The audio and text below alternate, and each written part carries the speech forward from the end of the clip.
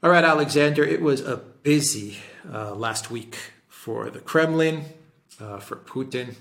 I kind of lost track where he was speaking, to be quite honest. We've got all the sound bites and all the statements that people are talking about, but I lost track of where he said what after a while because there were so many events and so many speeches that were taking place. He did say during an interview with the Russia One that Russia is ready to negotiate with everyone. They always have been. I mean, I don't understand why the collective West is picking up on this and saying, you see, Russia is ready to surrender, or they're ready to negotiate. It's going badly for them. This isn't really a deviation from anything the Kremlin has been saying for the last, I was going to say the last 10 months, but I don't know, you could say the last 8 years since Minsk 1 and 2. I think the Kremlin has been saying we need to solve Ukraine, and we need to do that at the negotiating table. Anyway, that was picked up a lot by the collective West. Lavrov gave an interview to TASS the other day after the interview that Putin gave with Russia One, and Lavrov pretty much said the same thing, that we understand what the realities are on the ground, and we're ready to negotiate, understanding the realities on the ground and to find a solution. But if the other side is not ready for this, well, then he said the army will sort this out. That's what he said. The army will sort this out. That got picked up a lot as well. And let's see. We have Kaluba, the foreign minister of Ukraine, who is saying that it's time for a UN peace summit, negotiated, brokered, managed by Guterres, the Secretary General.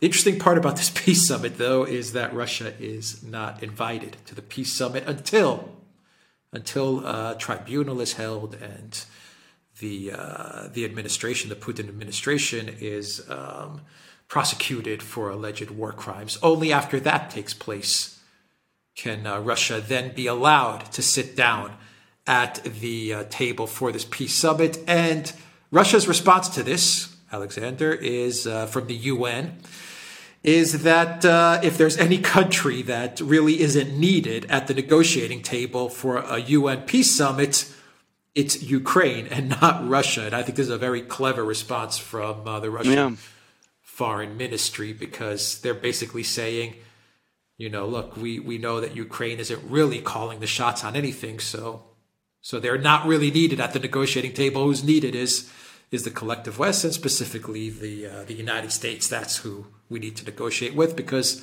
those are the people that are really calling the shots. So I thought that was a clever but also true comeback statement to Kaluba's idea for UN peace plan.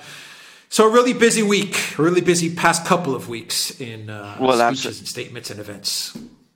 Absolutely. I mean, I have to say the Kremlin has been more busy over the last 3 weeks or so than I've ever seen it. I mean, there's been meeting after meeting. There's been more important appointments made, which I'm going to talk about in a moment. But I mean, we are now seeing a massive shifting of gears in Russia. And it's not just about the war in Ukraine anymore. I mean, it's going beyond that, and we need to just touch on this in a moment.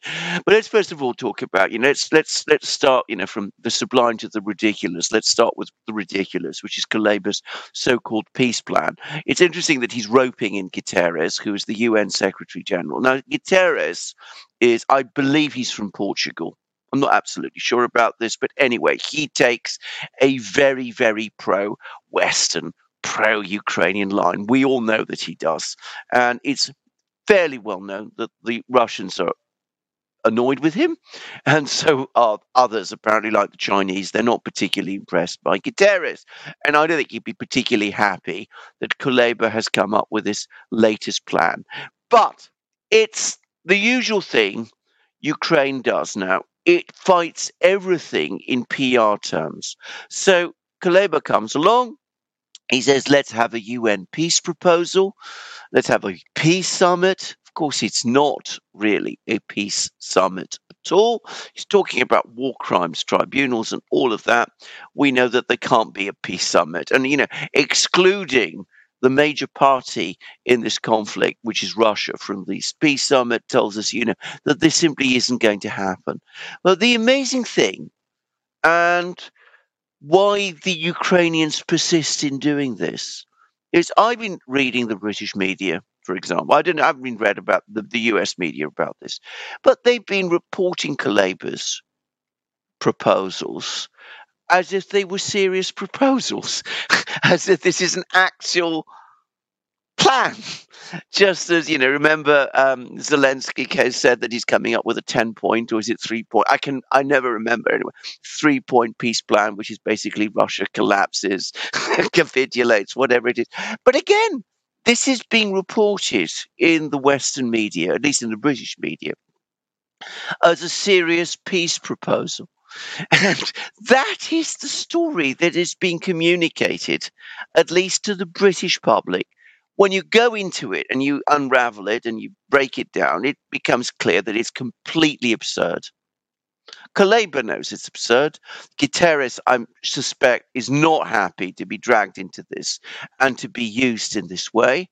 The Russians, as you correctly say, have responded cleverly and in a way that will carry traction in their own country and around the world. But the Western audience, which is having this filtered, these things filtered to them, what they will hear is that the Ukrainians are coming up with a peace plan, that they're trying to set up a peace summit, that they're doing this at the United Nations, that the United Nations brings the whole world community, which must mean that the Russians are isolated. So this is the game that the Ukrainians are playing. It's not serious. It's not real. When they do these sort of things, what that tells you is that they're not serious about peace. They're not interested in negotiations at all. But to a Western audience, which, as I said, is having this story filtered to them in a particular way, I can't say that this fails. You can see again Zelensky's PR advisors, these, multiple Western PR consultancies, American PR consultancies that are apparently advising him. They come up with these ideas. They're spun out from Kiev. The Western media picks them up and they get a few headlines and they reinforce the story of poor, innocent Ukraine attacked by the aggressive Russian bear. Ukraine is trying to set up a peace plan. The UN is somehow involved, and it's the Russians who are refusing to talk. So I have to say, at some level, it works, but in itself, it is completely absurd. That's what I want to say about that. Now, let's go from the PR to the substance, because what we're seeing coming out of the Kremlin is lots and lots of substance. And in my opinion, Lavrov's latest thing is extremely important. And I say why? Because, yes, Putin said, and these two comments by Putin and Lavrov are clearly coordinated. They're clearly planned to, complement each other. So Putin says, yes, we're very happy. We're very willing to sit down with anybody to talk peace. Though he's also said in the past, and he's repeating now, there is this major trust issue. Merkel strung us along. So, we're going to have to find some way to overcome that. But we've never ruled out negotiations, a diplomatic solution. And this has been the consistent Russian position, as you say, all the way back to 2014 when the conflict started.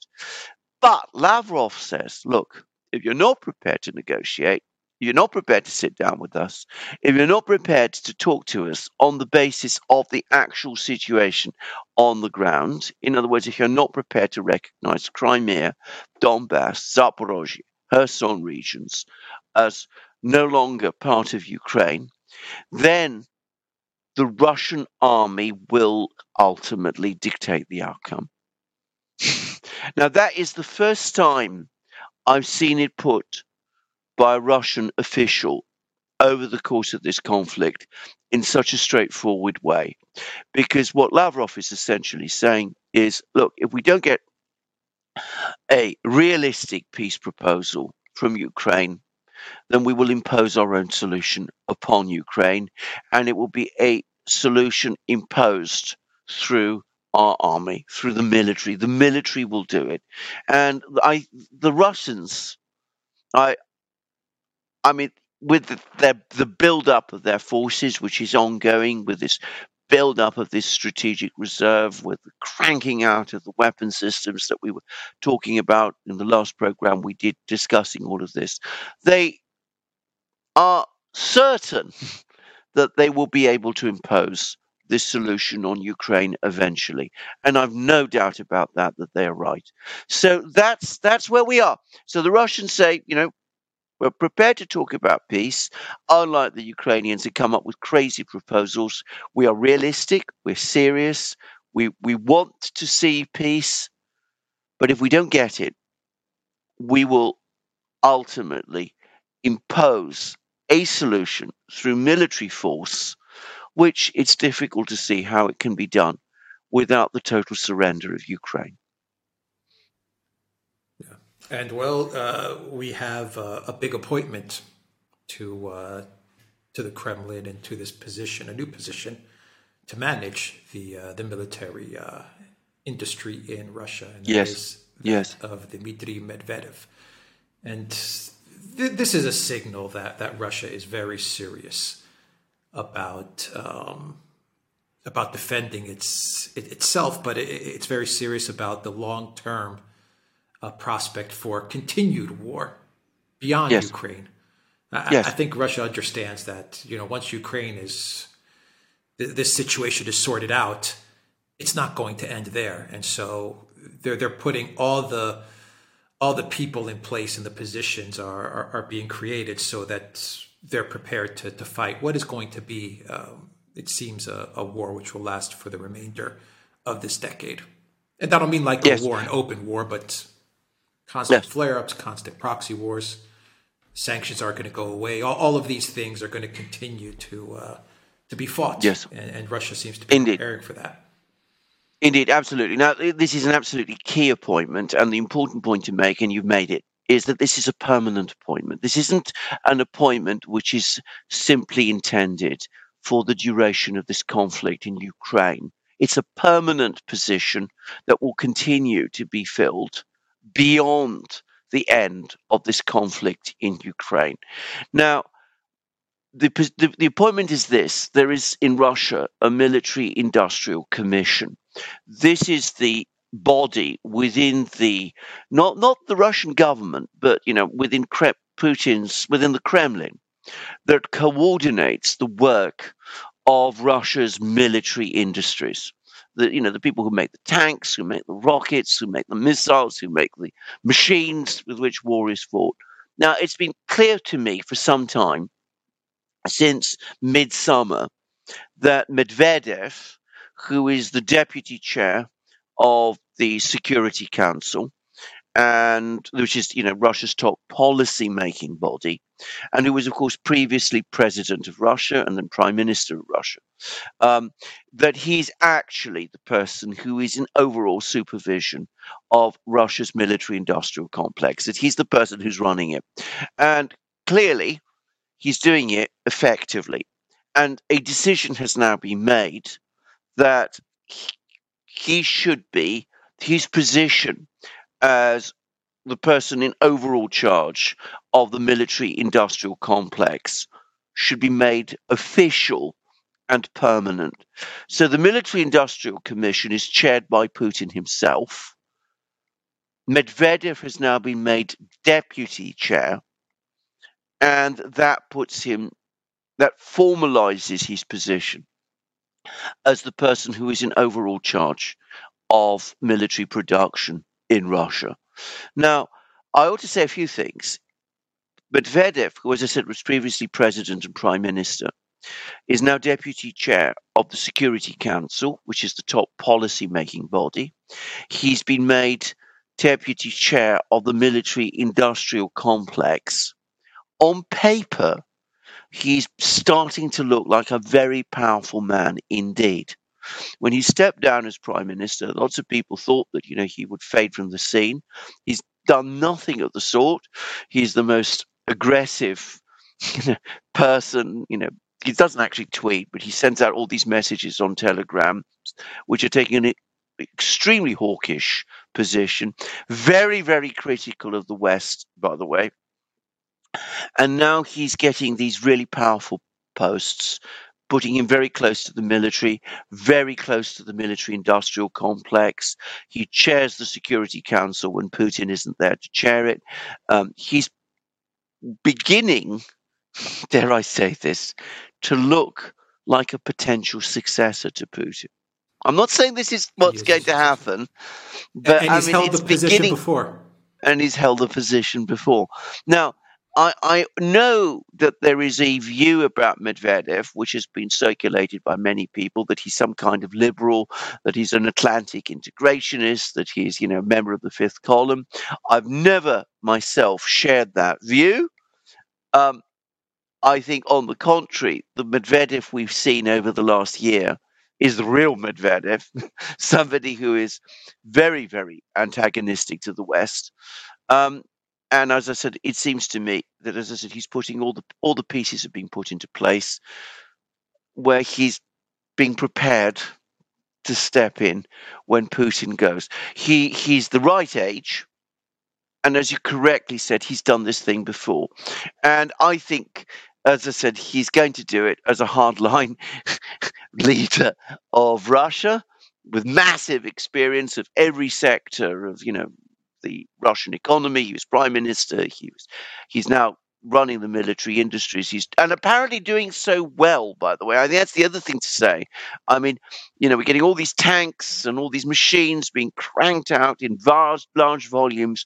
That wouldn't be happening if Medvedev wasn't doing his job properly. And, you're not getting rumors of, dissonance and dysfunction. The suggestion is this is actually quite a smooth operation.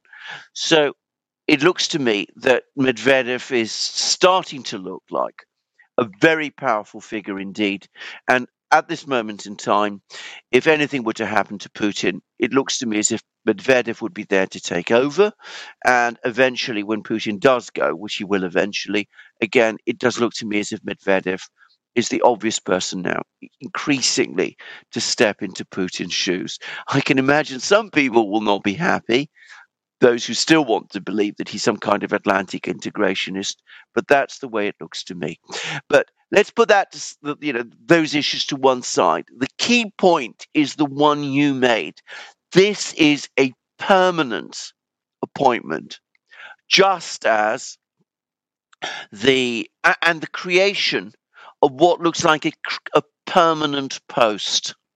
So it's an important act in institution building, but it also highlights the extent to which Russia now is re-emphasizing the military. We talked about this enormous military build-up that is underway. The military-industrial complex, the Russian military-industrial complex, is going to be heavy emphasis given to it. And it's clear now that the Russians expect at least a decade of confrontation with the West, even once this conflict in Ukraine is resolved. So one way or the other, we are into a very, very cold war indeed, colder than it's probably been since the mid-1950s. Yeah, and there was an article in the Global Times, the Chinese Global Times, which said that Putin is going to definitely resolve this. I'm paraphrasing what they said, but they said that Putin is definitely going to resolve the Ukraine issue before 2024, because it's 2024 that there is an election, if I'm not mistaken, in Russia, and that will most definitely be Putin's last term, I imagine. Yes, Putin's last term, given his age. But there's no doubt in my mind that while all of this stuff is going on with Ukraine and fighting NATO and the US and the EU and sanctions, Putin, the Kremlin, they are laying the groundwork for the election in 2024 and a path to someone to take over for when Putin finishes what will most likely be his last term. And that person, in my mind, looks like Medvedev. Actually, Yes, I think he is the clear front runner. It's a long ways away, but right now, at this moment, if everything continues in the trajectory that it's going to, that it looks like it's going to take, then I mean, Medvedev seems to be the most capable, qualified, and he's hawkish too. I mean, yes, absolutely. Putin was a No, moderate. This guy's yeah, no absolutely. moderate. And going back No, to the point you made about people would call him an Atlanticist back when he was president, I just think he was following the line that the Kremlin had at the time, which was absolutely. seeking friendly relations with the West. That was the overarching policy at the time. Were there Correct. mistakes with regards to Libya and stuff like that? Yeah, there were some mistakes, but it was also, hindsight is 2020, and perhaps Russia wasn't in a position at the Yeah. time to Yes. to prevent certain things from happening That with is regards to absolutely NATO correct. and various other. Yeah. That is absolutely correct. Yeah. Go And of ahead. course, Yep. what people always forget is that in 2008, the person who took the decision to send Russian troops to confront Georgia at the time of the South Ossetia war was Medvedev. There was lots of suggestions it was really Putin, but it turns out, and it's now established fact, that it was Medvedev who was in Moscow at the time. Putin was away in Beijing attending the Olympics. It was Medvedev who made that decision, and he moved very fast. He did it very quickly and very decisively. And that is not a move that was friendly to the West. It was a move very much intended to defend Russian interests. And I'm going to add something else. We've spoken a long time about how Russia prepared for the sanctions, how Russian economy proved very resilient in the face of the sanctions, how the Russian military industries were recreated, and all of that sort of thing. It's important to remember that the person who has been prime minister for by far the longest period, he was prime minister from the time of Putin's return in, I think it was 2013, right up until a few years ago, about 2 years ago, was Medvedev. So the person who was in charge, in effect, of the Russian economy, which prepared the Russian economy to be sanctions resistant, was Medvedev. So this is not the actions of an Atlantic integrationist. Yes, he speaks English. He's very smooth. He's shown some willingness. He showed some willingness in the past. I think he's very disillusioned with that. To, speak with some liberals in Russia. I think he has given up completely on any of that. He's a very good lawyer and has a very legalistic approach to things, more even than Putin does. But I've never myself doubted that this is actually a rather hardline man, and his appearance and personality might point in the other direction, but the record to me looks completely clear. And you're absolutely right. To the extent that mistakes were made, to the extent that he pursued a policy of engagement with the West, he was simply following the Kremlin's policy. And the fact that when Obama tried to play him off against Putin, because he did, that was one of the things Obama was doing. That was not Medvedev's fault, and Medvedev didn't fall for it. Yeah. And on a final note, who did Xi Jinping meet with the other day? Personally meet Yeah, with? yeah, that's right. I mean, that now Medvedev. starting to look, yeah, that's starting to look even more interesting because one wonders whether Medvedev was sent to Xi Jinping to introduce, with the part of the purpose was to introduce Medvedev to Xi Jinping as Putin's eventual successor. Now, there are rumors that Xi Jinping and Putin himself are going to meet in a few days before the new year. Well, we'll see whether that happens. It's not been confirmed, but I mean, is that meeting between Xi Jinping and Medvedev, which, as I said, was a one-to-one meeting, was a very, very interesting one indeed, and it's suddenly looking even more interesting than it did before. All right. Anything else to add Just, to just to all of the just, stuff just that was to going add on to before we your wrap up this point. video? Yeah, just to add to your point about that Global Times article, you're absolutely right. The Chinese clearly expect this whole Ukraine thing to be finally wrapped up by the time of the 2024 elections, and I think this is correct. I think 2023 It is makes going to sense. be the year. It makes complete sense. 2023 is going to It be the makes year sense. when this is all brought to a conclusion, and I'm going to make a further guess that before Putin leaves the scene, if he does it in 2024, he might decide to stay for another term. He's got the legal right to do that. But in that event, I suspect there's going to be um, either amendments to the Chinese Russian friendship treaty or perhaps steps taken towards its renegotiation. It was very interesting that when it was last extended, which is about a year or so ago, 2 years ago, it was only for 5 years. And not 10 or 20 years as many people had expected. So that suggests that there's going to be a negotiation, a much more detailed negotiation, and I suspect it will start to start to be applied over the next few months, um, especially after the Ukraine conflict is ended. So we'll see where all that's going to. All right. We will leave it there. TheDuran.locals.com. Look for us on Rockfin as well, and go to the Duran shop. 10% off. Use the code GOODDAY. Take care.